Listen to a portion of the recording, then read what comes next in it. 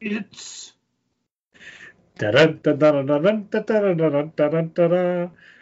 yes, you look a little bit like him, but you could be a Santa, but you're too skinny. I'm getting ready for the Santa role. Yeah, well, Santa's only fat on Christmas, as we learned from Rudolph. He's pretty thin most of the time, and then Mama fattens him up, which I don't know. It's good to put on a lot of weight and take off a lot of weight. I always heard you don't want to do that. But no, I've heard that too. And did we talk about that article I read that the gal wrote, just how disturbed she was as a kid from the Rudolph? And when you hear her write the whole thing, it really does make sense. And for me, though, that's, I think, what I liked about it. The coach is brutal to Rudolph, and they won't let him play. I mean, and she wasn't being woke or politically correct or nothing. She was just talking about how everyone loves that film, and she just found it to be scary, and the toys were kind of haunting and weird. And of course, I like weird and haunting stuff, but you know, it is loaded with stuff, you know, that's offbeat and a little darker. Yeah, the misfit toys and Now Laura was frightened of the guy with the cage that caged the children in Chitty Chitty Bang Bang. Chitty Chitty Bang Bang, we love you. I don't think I ever saw that. Oh yeah, she found that very disturbing as a kid. And then I had a friend it was probably just post college. He was a high school buddy. He married a girl from high school, and I was over there. We must have been in our late 20s, and they had one of the first children in the group, you know, of all our friends. And I remember him going, I put on that Bambi. It was horrible. I took it off. I'm like, what? Bambi's great. He's like, are you kidding me, Dave? The mother gets killed, and my little girl's watching this. And I'm like, oh yeah, I guess that's not true. But, you know, it's Disney stuff too. It's that's scary Seven Dwarfs forest and but that's how I like it. It's, you know, I have fond memories of all that stuff, but yeah, looking back on Rudolph, and you can read into it that you can see it that way, that it's dark and it's creepy, and the misfit toys, you know, the Charlie in the box. Oh my gosh. How many kids wake up screaming, dreaming of Charlie in the box? I want to be. It's Santa. Or you and Cornelius. You know, I kind of like him, but he carries a gun. Yeah. Gotta be careful about that. You know, his Second Amendment rights and all that. But you don't want to go too deep on that. I want to be a dentist. Yeah. Or Herbie wants to be a dentist. That elf. That's just. That's right. It makes fun of him. Yeah. I guess. But we made it through childhood okay. We did. Well, except, I think that's for both of us. Except for us. Yeah. Everyone else made it through. Yeah. The spring has sprung a little early. Like, it seems like we've lost that month of moderately cold and wet and gray. Does that seem right to you? It seemed like it went from beautiful snow up to your waist all over, and then only a week of cold freezing, I thought, when walking was icicles on my eyelashes and beard, to suddenly some sun, a lot of sun lately. So and warm weather, which it's very unusual here in Chicago. Yeah. But wasn't there usually a month of gray, and we didn't really have that? Usually 2 months. I mean, usually it's very unpleasant, usually all of March and most of April, but and we still might have that. Yeah. This is certainly no guarantee. True. There's a big storm coming through to Colorado. Yeah, you don't want to put away your woolens yet, Dave. Yeah, you said a big storm is coming across from the west, but it may not be bad for us, right? I don't know if it might peter out before it gets here. I don't know how that works. I don't think anybody does. They pay those weathermen anyway.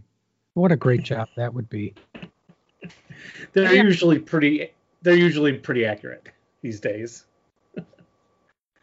So I've been painting a little. Must know somebody that's a weatherman. You don't want to offend him. No, they really are, Well, so far out, but yeah. I've been painting some Neanderthals. I want to play that game of is that Whoa. working kind of Atomically correct Neanderthals. Oh, yeah, they don't have clothing on. We better pull them back. Clothing on. No, now is that an insult to Neanderthals? That's not historically accurate, is it? I don't know.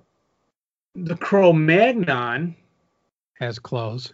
And are larger. But the Cro-Magnon are pretty cool figures, and I painted them a little nicer. I went a little rough on the Neanderthals, but anyway, gonna have like 10 of these or a dozen, and 10 or a dozen of these Neanderthal, and the ladies are coming up next also. Wow. Oh, the Cro-Magnon ladies. Yes, they're not the Neanderthal ladies, so I'll have to see if someone has some of those and do that paleo diet game. A whole bag of weapons, too. More weapons than I need with the women, so that's cool to have some extra weapons. That's what I've been doing lately, and when I base them, I add a little snow. I am going to envision the board as scattered snow mountain, kind of like it looked here last couple days ago. Yeah, and those people, those figures look like some people that live near me. They're walking around in the snow without the shirts. It's you. Cloth, yeah. And your high school friends. I got to get that loincloth back. Well, you probably don't call it that if it's a big fur thing.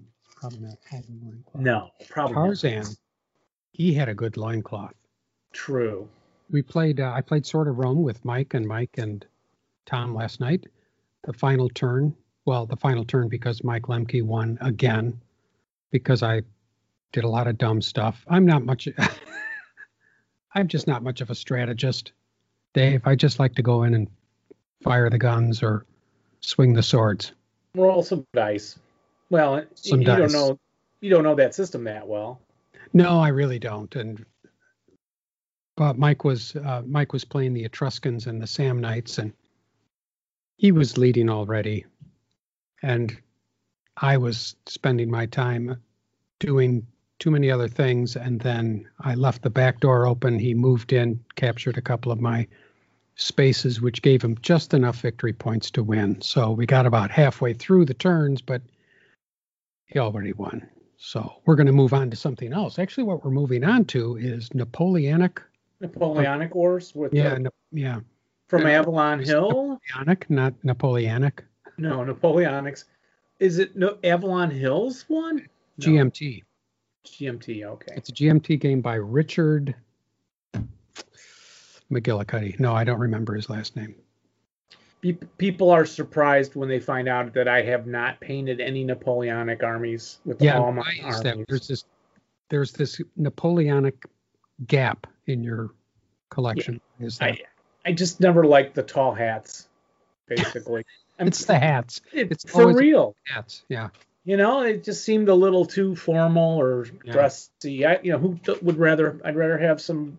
Seems impractical, for a soldier. And it's not just a hat, as I like to say. It's more than a hat. It's a hat and a half.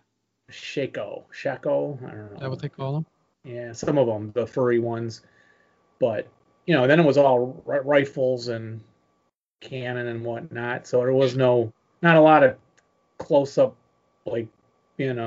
Germanic tribes against the Romans. Yeah. That's what I like, the more skirmishy, hand-to-hand. Yeah. I do have the Civil War. And the Revolutionary War I went for just because I was teaching it and thought I'd go ahead and do that, and I could play it at school and stuff. And so I did do that. And I wasn't a huge fan of the tricorn hats either when I was a kid. Just didn't strike me. That's the thing about hats. So, listeners, if you want to send a hat. I'm gonna go get my 2 half squads hat. Oh, there you go. Keep talking. I have one here too. I never knew he had this thing about hats. It wiped out an entire portion of history because of it. I admire that about you, Dave. I admire that about you. What? That I went to get a hat? You don't like the hats, you leave it out. Oh. When you teach history, I'm going to leave out this. What about Mr. Kleinschmidt? What about Napoleon? Bad hats. We know. Enough said. Move on. Well, we got a good show for the people today, don't we? We do. We've had some really good shows lately. That's because they've been interviewed. Yes, right. Should we mention that the show is brought to you by Ritter Krieg? We should. Who the devil is Ritter Krieg? Actually, during the letters, I'd like to go to his post, if you wouldn't mind yanking it up later on in our letter segment. And the show is also brought to you by Broken Ground, and I'm going to talk about one of their games in our what we've been playing lately. And I'm going to talk about a game of Bounty Fire Productions, all three of our sponsors. So they'll have built-in ads this time. Ah, good.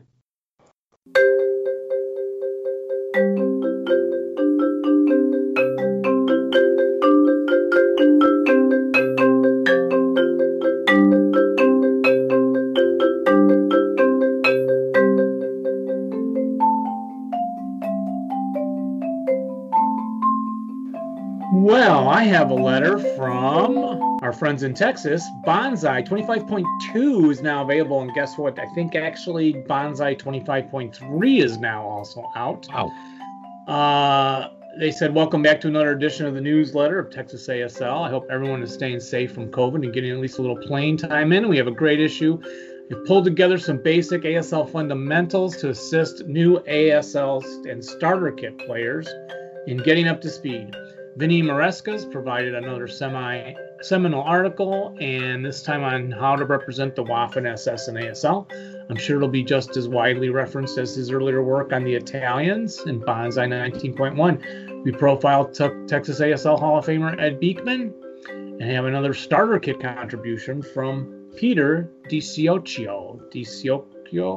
All of that and more await you. And a heads up regarding the next issue. Yep, that is 25.3. It is the analysis by Rich Spilkey of Men of Steel.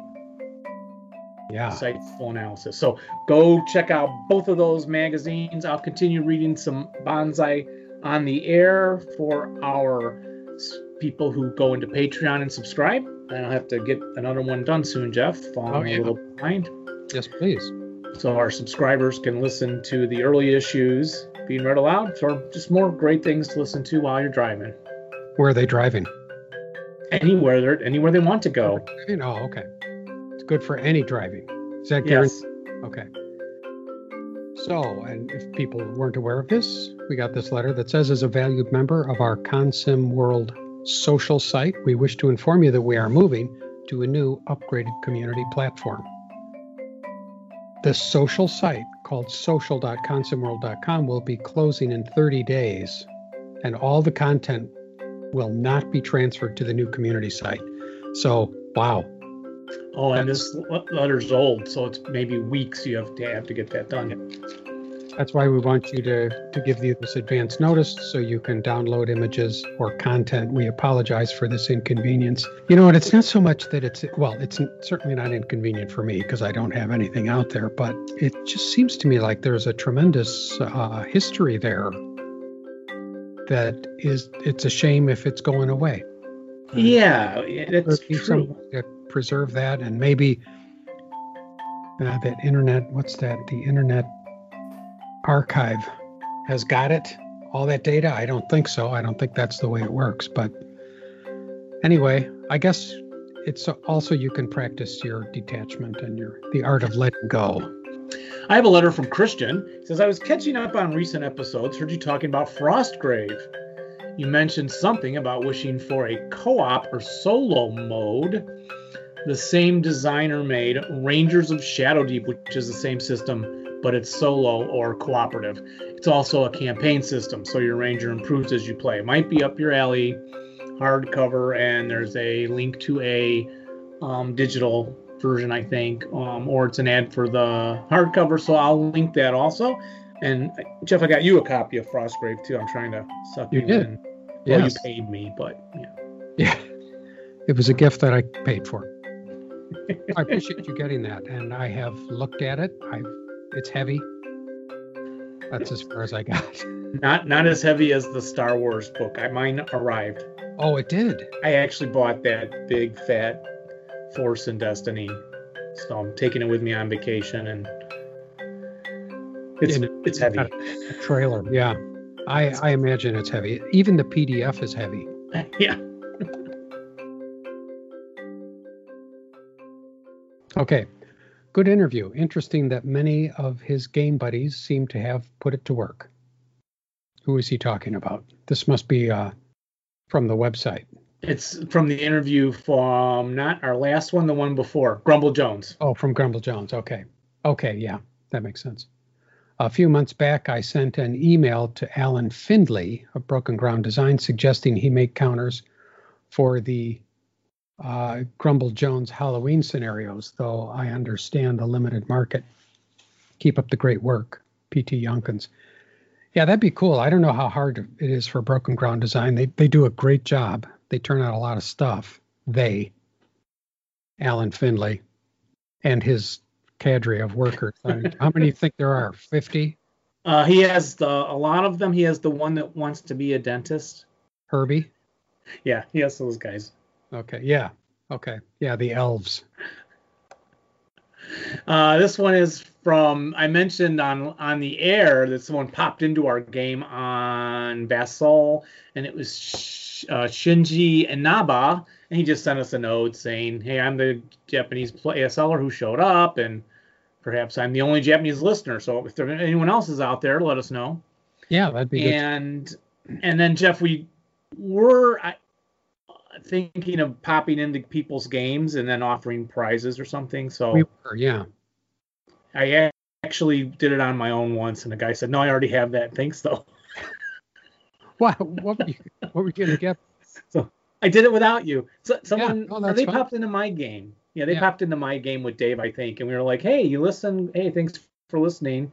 Are you interested in a prize? We're going to be giving some away. Do you want a copy of this? He says, no, I already have it. Thanks, though. Yeah. No, can't give this stuff away. Yeah, there's so much now. You can't even give it away. Now. What's really prized these days is space on your bookshelf. Yeah. Because there's just nowhere to put anything. Maybe we should start giving away bookshelves. I got a letter here. It says, this is Larry Maxwell. Thanks for the shout out. I'm still playing badly. Oh, he's writing, hi, Mike. Yeah, Mike Reed, Mike Reed's friend. Okay. So he's saying hi to Mike. He says, I still get everything I got from TOT, KE, etc., and the original Korea stuff. I ran into Ken Katz at Winter Offensive last year. I'll probably stay in the hobby at least until MMP puts out the new Desert module. This is interesting that he's got a cutoff date, like for when he's going to get out of the hobby. Now, here's a guy that's really got things planned out. And whatever MMP puts out the door in the meantime. Good to hear. Well, again, with so much to play, I don't know how. Yeah. You got a cutoff date, Dave, for the? Nope. Get out of the hobby. Nope. If we're doing the show, I'm staying in, I think. About halfway through just about every scenario, I think tomorrow is the day I'm going to get out of the hobby. To be honest, since we're getting some stuff from our supporters, there's two new things coming. We'll get to when we look at Murder Krieg's website. There's more MMP stuff coming, and they're not sending it free. I don't know that we're just going to look at Roma 2020 today. That's how far behind we are. So. Yeah. But anyway, the next letter is from P.T. Yonkins. Again, the interview with Mike Reed is outstanding. Good to hear from someone from that era. It's good to hear some of those materials maybe making a comeback. So MMP might be able to publish now some of the time on target stuff and kinetic energy. As for the scenario, Grounding Noriega, I would note that I found an article about that in A-Slug. That was the, what was it? Advanced Squad Leader Union of Gamers, put out by Gary Fortenberry long ago. Wow. But I could not locate the scenario itself. Sounds like one I would have to raid Ollie Gray's closet for over in Scotland to locate. But again, another great interview. And he recommends we interview Steve Swan. So a couple things. Maybe I can find that minority copy of that Grounding Noriega thing and maybe post it. Is that a violation of someone's rights? I don't know. If it is, you'll find out. Knock at the door. hand you the letter. Wait, what's this you stuff? It's supposed to be we'll find out. No, no. You're the one that's give your address. No. That's true. And Steve Swan, if you're out there, please email us. Somebody email Steve Swan. Tell him it's time for his interview. Yeah. Or is he on our list already? Did we? I don't think so. There's one from John. I think it's our last one. Yes, John writes and he says, I've been enjoying the podcast as I storm through as many episodes as possible while trying to keep up on the new ones. I've thoroughly enjoyed your recent interviews with Mike Reed and Grumble Jones, as well as the visits from Eric Ortega back in the 130s or 140s. Yeah, we haven't heard from Eric Ortega in a long time. Eric, if you're there, give us a call. We got to get the Passel going again, too. He says, if I wanted to send an ASL-related book to you to peruse and enjoy and possibly gush about on your show, how could I get it to you? Do you have a P.O. box or some such thing? A P.O. box, there's an idea. I sent him my address. Okay. Yeah, of course you did. But I'll bring it right over to your house when it arrives, Jeff. Dave's address is well known among the ASLers of the world. So and if MMP would like to make a donation, they can also send the new stuff to my house, and we'll cover it on the air. Yeah, but we are way behind. MMP's new website is kind of nice. Have you been over there? Yes, and I think I wanted to access what I had already pre-ordered because I really didn't remember. I had a vague idea, and they took care of that for me because I couldn't get in or something. And they took care of that for me, so they were very helpful with that. And there you go. That's what it looks like. Oh, Sword and Fire Manila. Oh. Oh, yeah, there's some new stuff. The Winter Offensive Bonus Pack 12. Yeah. Oh, and I'm getting the Hood Strikes North stuff. Oh, and then there's the other ASL pack from the Land Down Under. MMP, you need to send that to us so we can get that reviewed on the air. Shall we take a look in the box? Let's do. That's my cue. Wait a minute. I'm going to try a different setting. Sure. Let's spin the wheel and see what comes up on our digital echo machine. Oh, that's nice. What's the name of this episode or this segment? What's in the box? What's in the box? ASL Roma 2020. Look at that. Zooming in. It's almost 3D. Roma 2020 was designed for some kind of tournament in Italy, Jeff, or something. Sebastiano Caltabiano, Paolo Cartolato, Ken Dunn, Pete Schilling made these scenarios. Perfect. Map designer Gabriele Mazza. Map art Charlie Kibler. Still got to interview him. Playtesting, a lot of names we know. And thanks to Francesco Berrucci and Lorenzo Marinaro, and to Federazione Italiana, War Game, and ASL Italia. I think those are clubs. I'm assuming. We could have Googled them, or you could Google them while I talk about. Well, and we still have those games from Advancing Fire, that new company in Italy we will get to. Or prioritize those up there. This is Roma 3, ASL scenario Roma 3, Solarola Junction, and it pits the New Zealanders, the Kiwis, against the German Fallschirmjäger and Panzer Grenadier Regiment 9 elements of, in Italy, of course. December 2nd, 1943. Has quite a few overlays. It's a small board section. It's 8 turns. The board looks like this. You get 84 to 86 here. I thought this portion looked a lot like some other board that I have used before. A little bit. Your village on the side. But got this nice hill on this side, all connected. And this action in the junction takes place through the wide center here. And you get a little bit 2 half squads and 2 mediums and 2 foxholes set up hip on the hill hexes. And then entering on turn 3, a smattering, just a squad and a light machine gun leader. And on turn 3, and then on turn 5, you get this guy comes in with this half squad with a demolition charge on a Skudafez 2 German little armored car. I forget. I think that might be an armored car. And a group that sets up on or west of hex row N. And the Kiwis are entering on turn 1 along the south edge between C1 and JO. So again, north is this way. So they'll be coming on down here. And there's a Staghound vehicle. In a long time since I played one of those. 37 LL gun, 33 movement points. Clunky looking little thing. And then a Sherman they get also later on turns 4 and 5. They get these tank reinforcements. And the Germans, if they detonate a set DC in hex T6, it's just in the middle of the crossroads. Yeah, I read the background on it. It said if they get this crossroads demolished, for some reason, I thought maybe there'd be a building here that would collapse, blocking the way. Maybe, I guess it's the roads destroying the road. But anyway, there's a little carrier also. So then the New Zealanders would win by controlling greater than or equal to 9 multi-level buildings.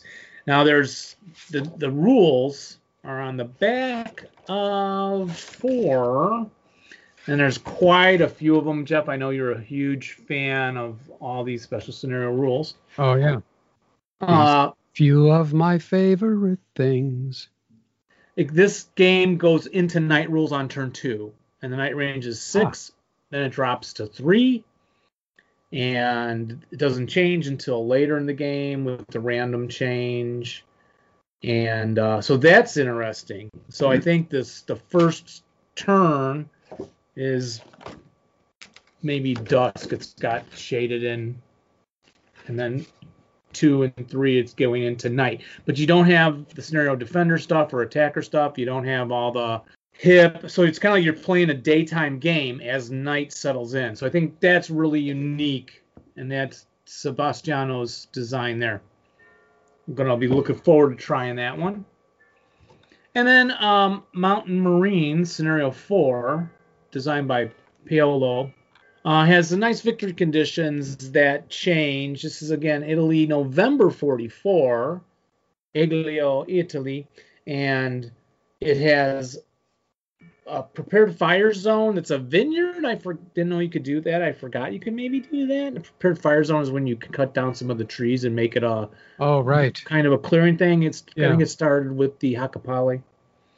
And then a setup force on board 86, entrenched, 18 minefields, some concealed dummy counters, a scouting platoon, and these are all Italians, but you're using the German squads for them, all the German counters for these guys.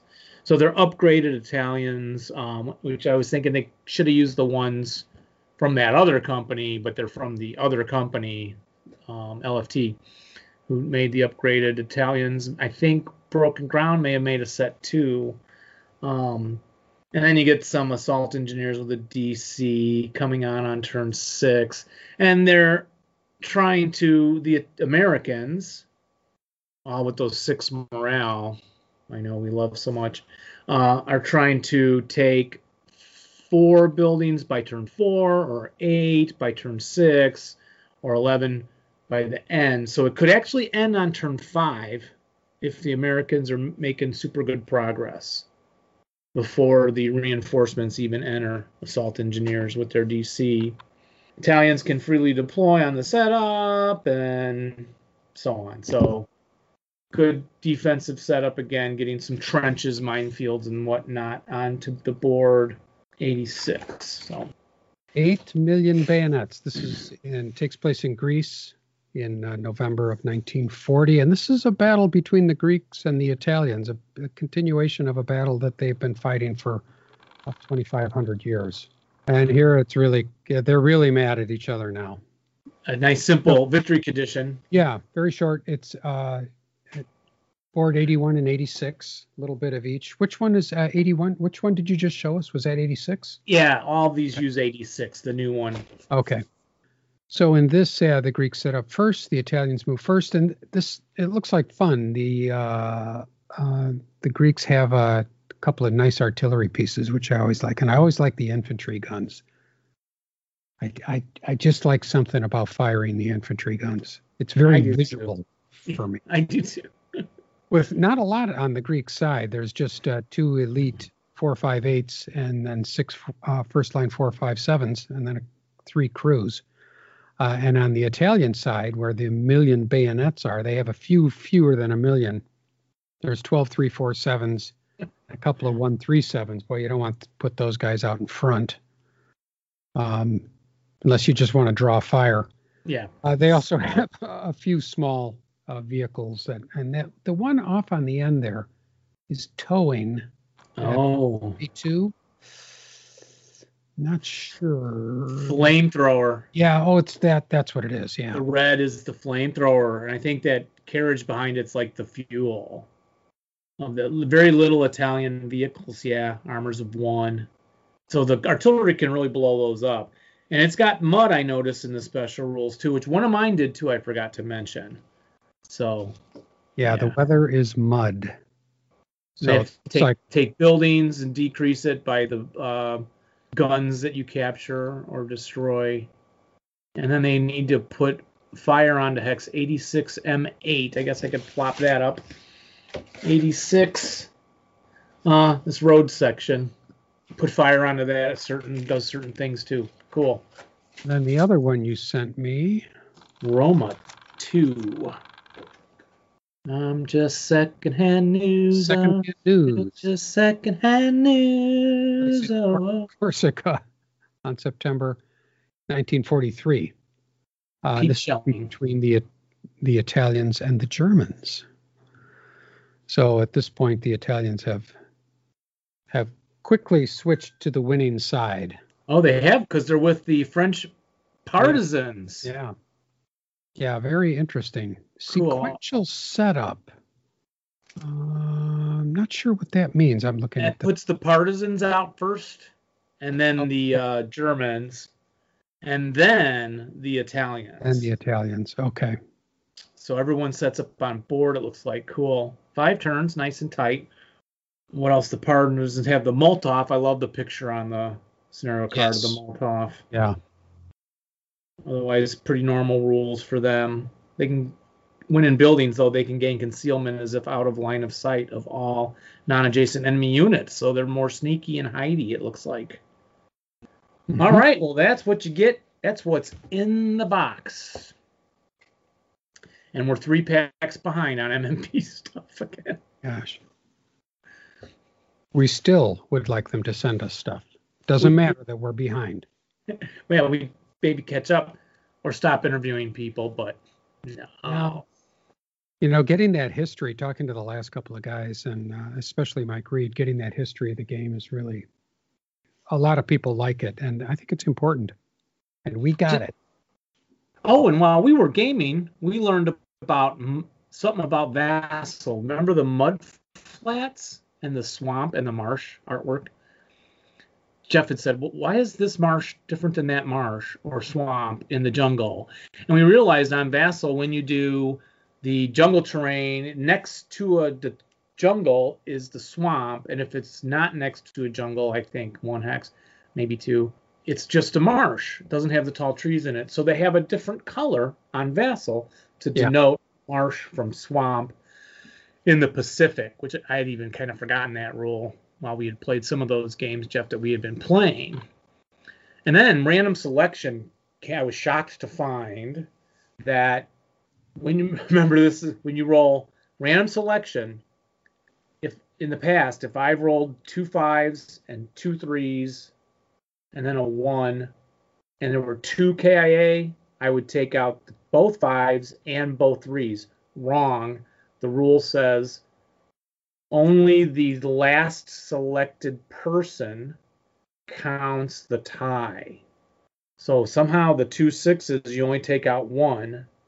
And then there's an example in the questions and answers that I could grab real quick. I don't want to drag the show out too long. But here, let me, well, Jeff, while I'm looking, what do you see there on the Ritter Krieg posting? So he's got a post here about Action Pack 16 and Winter Offensive 12. And always very entertaining. Oh, he's showing stuff that we haven't gotten to yet. So, shh. Spoiler alert. If you don't have this stuff, spoiler alert. So he does nice little reviews rather on what's coming up in those packs or what's out in those packs. Then contest. He's got this contest. Yeah. These are fun. If you don't do them, listeners, you should go check them out. I haven't been checking these out lately, but they are kind of fun. Much better than the stuff that comes out in the back of the New Yorker. Much better contests. What's the prize? Have you ever entered in one of these, Dave? No, I don't think there's a prize. I'm not smart enough to solve them. No, it's kind of like, what's the best tactic and strategy? And you can see he lists at the next post good solutions to the problem. Yeah. Here's that rule, 7.301 KIA. The number of units eliminated can exceed the number specified if random selection results in a tie for the last unit to be eliminated. And that part, I just thought ties were ties. So in the question and answer. Point. So someone asked, the random selection die rolls a 6, 6, a 5, and a 3. How many are eliminated? I would have always said 3. The 1 KIA is the 6 and the 6 tie, and then the next one down is the 5. And the 3 is alive. So I would have said 3. The answer is 2. One of those 6s is not killed. Sorry, all my opponents that I've been cheating. 1,300 games, Dave. You got to start over. You've been doing it wrong. It is 1,300. Again. 3 or 6 or something. Yeah. So then he asked, what if you roll a 6, 6, and a 5, 5, and it's a 2 KIA? How many are eliminated? Oh, it's a 1 KIA. 2, not all 4. What if you roll a Yahtzee? Yeah, well, I don't know. Yeah. MMP also has an electronic rule book out there in case people want to go check that out. You're going to be shocked by this, but I actually did not know that. Oh, you didn't know that? Did not know that. What have I missed? You go to you go to you can, I don't know. You go somewhere. I know. You go to random. You go to where I went to get the electronic annuals and journals from a third-party person online store. Okay. They don't sell them, but you can go get your electronic, all the copies of the journals in a packet for like, I don't know, $40, all the annuals, same thing. And then you can get the electronic rulebook now. I'll put a link in, if I remember, to that store. It's all legal? Sure, it's on MM. Yeah. Oh, yeah. MMP's licensed it all out. Oh, wow. Mike Rizzi was explaining like they don't do the electronic thing on their website or something. I don't know. Yeah, he's the legalities of it, probably. Yeah. Well, I got to get that. Yeah. As long as it's not too heavy. What have you been playing lately? What have you been playing lately? All right, folks, what we're looking at here is actually I've played 2 Bounty Fire productions. Ding, ding, ding, ding. Blood and Jungle. Scenarios with Mike. Mike, we finished up the Schmidt, and we're moving on. And we played the Armored Samurai.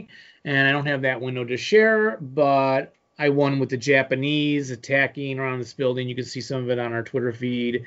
Very cool. Man, these early tanks are really slow for the Japanese. Had 2 artillery pieces, Jeff, in there that we like for the Chinese defender. And I think Mike had set up a little too far out in the front, and I was able to like swamp some of his units, because the Japanese don't break, right? They stripe and then they go half squad and they take a licking and they keep on ticking. They do. And it was tough, and it was hard for him to stop me. And then I got around the back end of a building. But this screen you're seeing, a building I needed to win the game, and then again, hard to stop me once I got into +3 factory building with him. Just +1 shooting through the factory, but la. This is Chape Chock-a-Block, BFP 27. The other one was 26. This is 27. And I had to control. I had to defend. It's a crowded board here, but my little hand shows up, doesn't it? Yeah. This building. Is that showing up? Yeah. This building, this is a photograph, a ping of I should have got the real game up, I guess. This wooden building, all these hexes, and this over here were all the victory buildings. So my idea was, okay, don't try to defend this wooden stuff out here. I put a dummy stack here that could shoot all the way down this road. So Mike pulls up on his first turns into these buildings and then advances into this road, denying me any kind of fire lane down there that he'd have to run through or move through. I thought that was pretty clever, and it was a dummy stack anyway, so then I pulled it back down, just to make him not, I don't know. But it didn't work well. He advanced into the road and then just started moving through all these buildings. You can bypass these buildings even though it looks like you can't, so it was swift movement. I decided a good defense is here, right, Jeff, along these +3 buildings? Would think so. Yeah. No. It was not. No. It was not. I had a squad with a light back here. I had a squad here, some dummies here, a squad here, a big artillery piece here. I had a heavy machine gun here to support the artillery piece and the roadblock. I had someone behind it.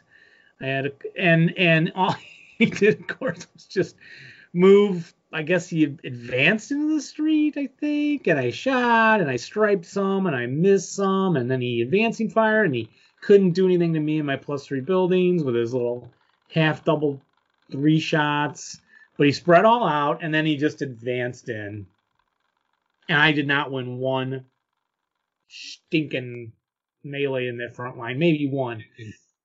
And he wiped out. So just like he had done earlier, I think, spreading out too far, I did the same thing here. Because in the back, I had my other gun and my other heavy. My heavy was in here. He's taken it. Here's my other gun. The crew is destroyed. Here's a big stack. My last guy in this building is upstairs. And then I got disrupted. 3 squads disrupted that just kept pushing.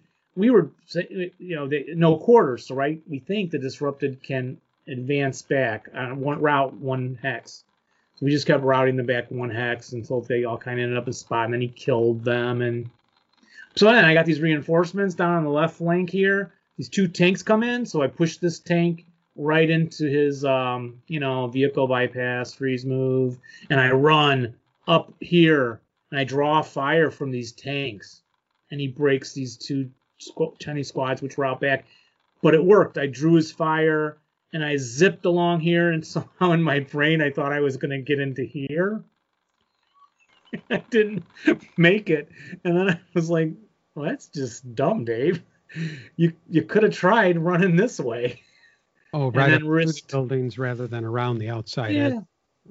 Still draw the fire here. Right. Or send one of these to draw some of this fire off. Mm-hmm. And then make a run. I don't know, but it was desperate. But the other option is to move into here, and then these trenches move like cellars through there.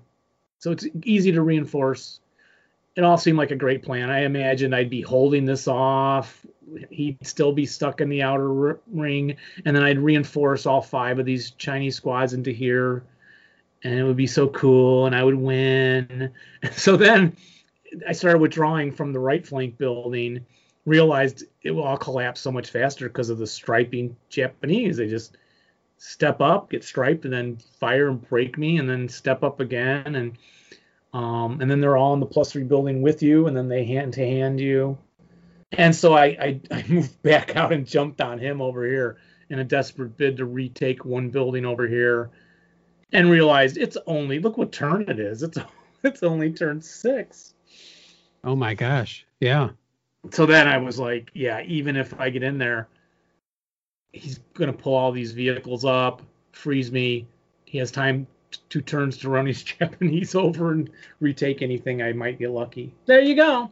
Good game, though, and it's even on Roar.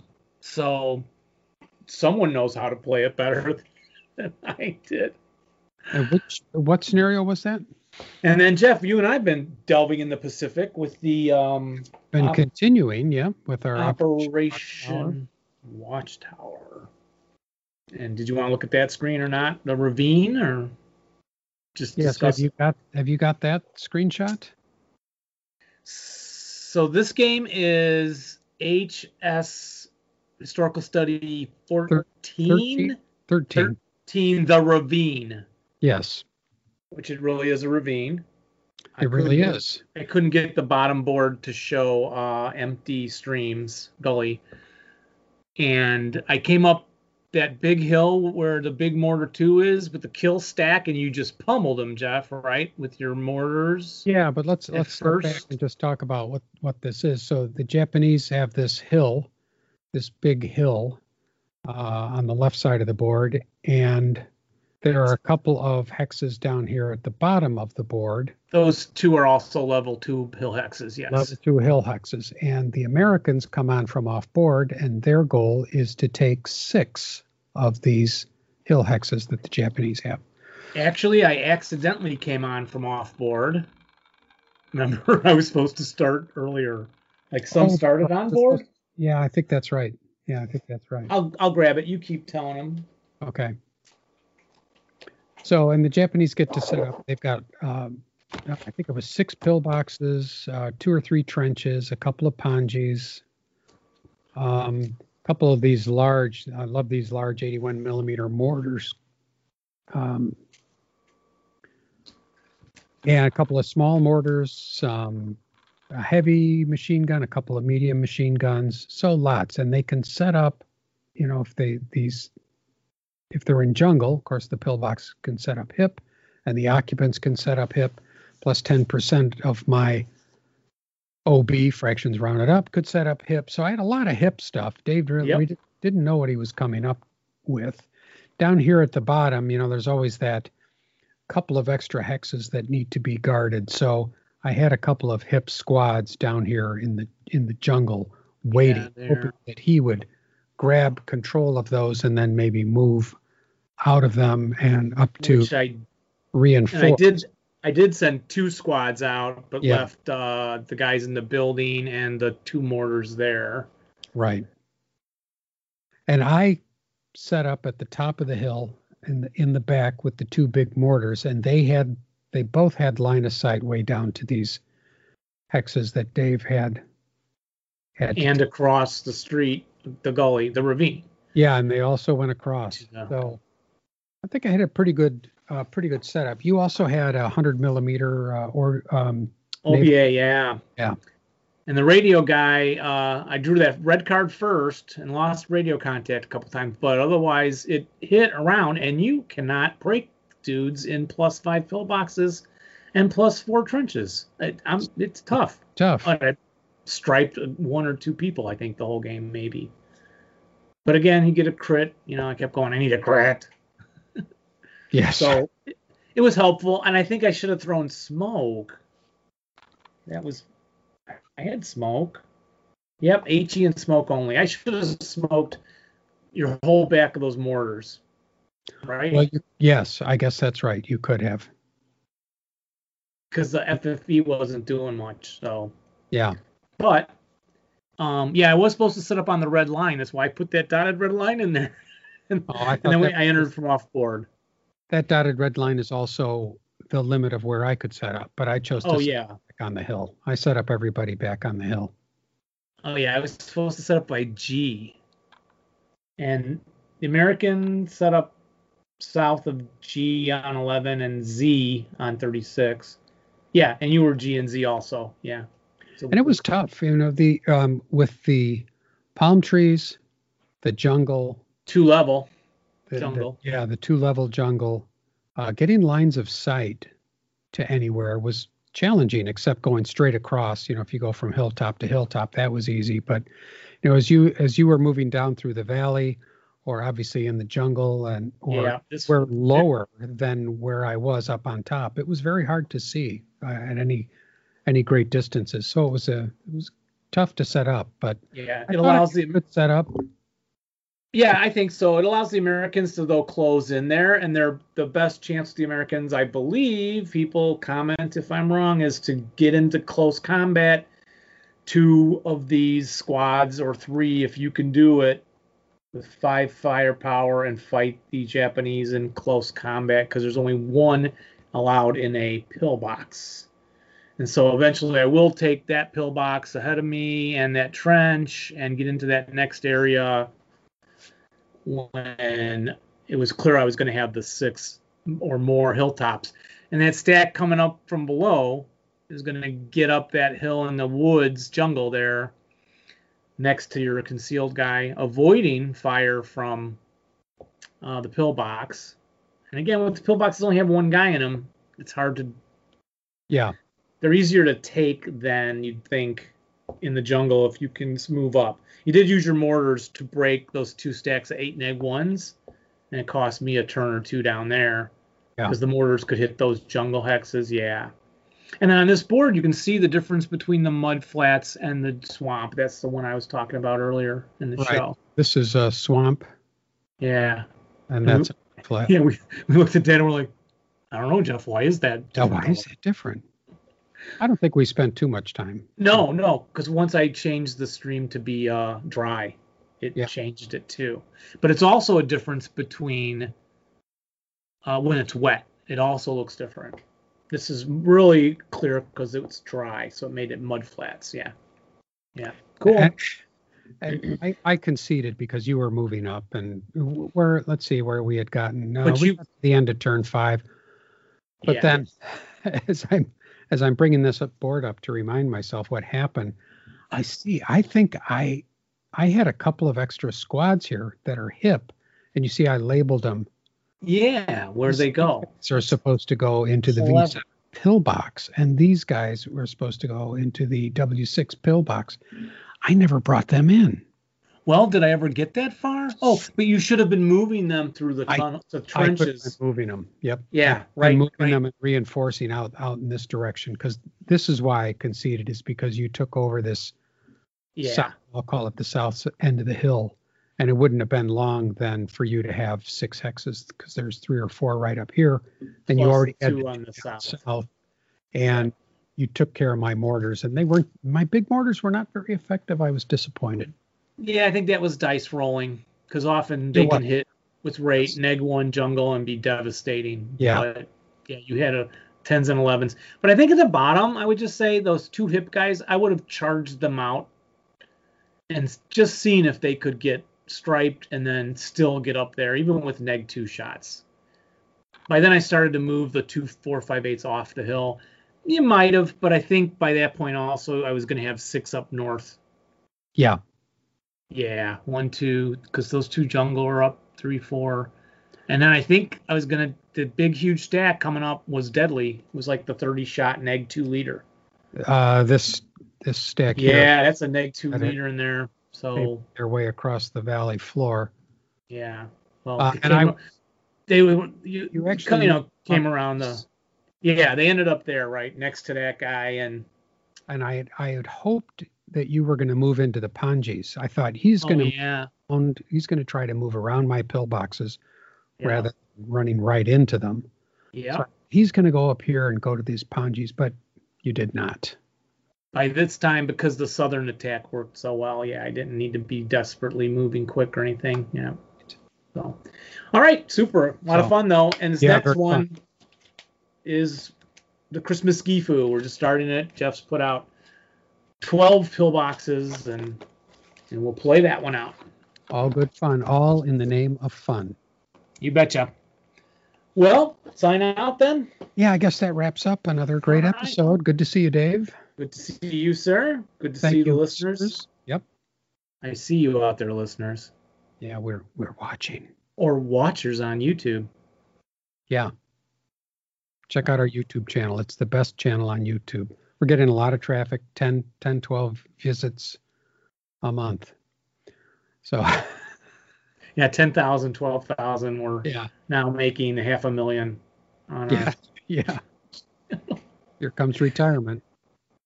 All right. Thanks for listening, everybody. Remember to Dave, roll low. Dave's going on vacation. Have a good vacation. Thank you, sir. I will. In fact, I already packed this all into the box. This is going with, and if I can keep in contact next week, we might be able to game remote, because we're visiting the kids at college and they don't want to be with us all day by any means. Yeah. And then Laura's mom and dad, even then it's going to be 3 days.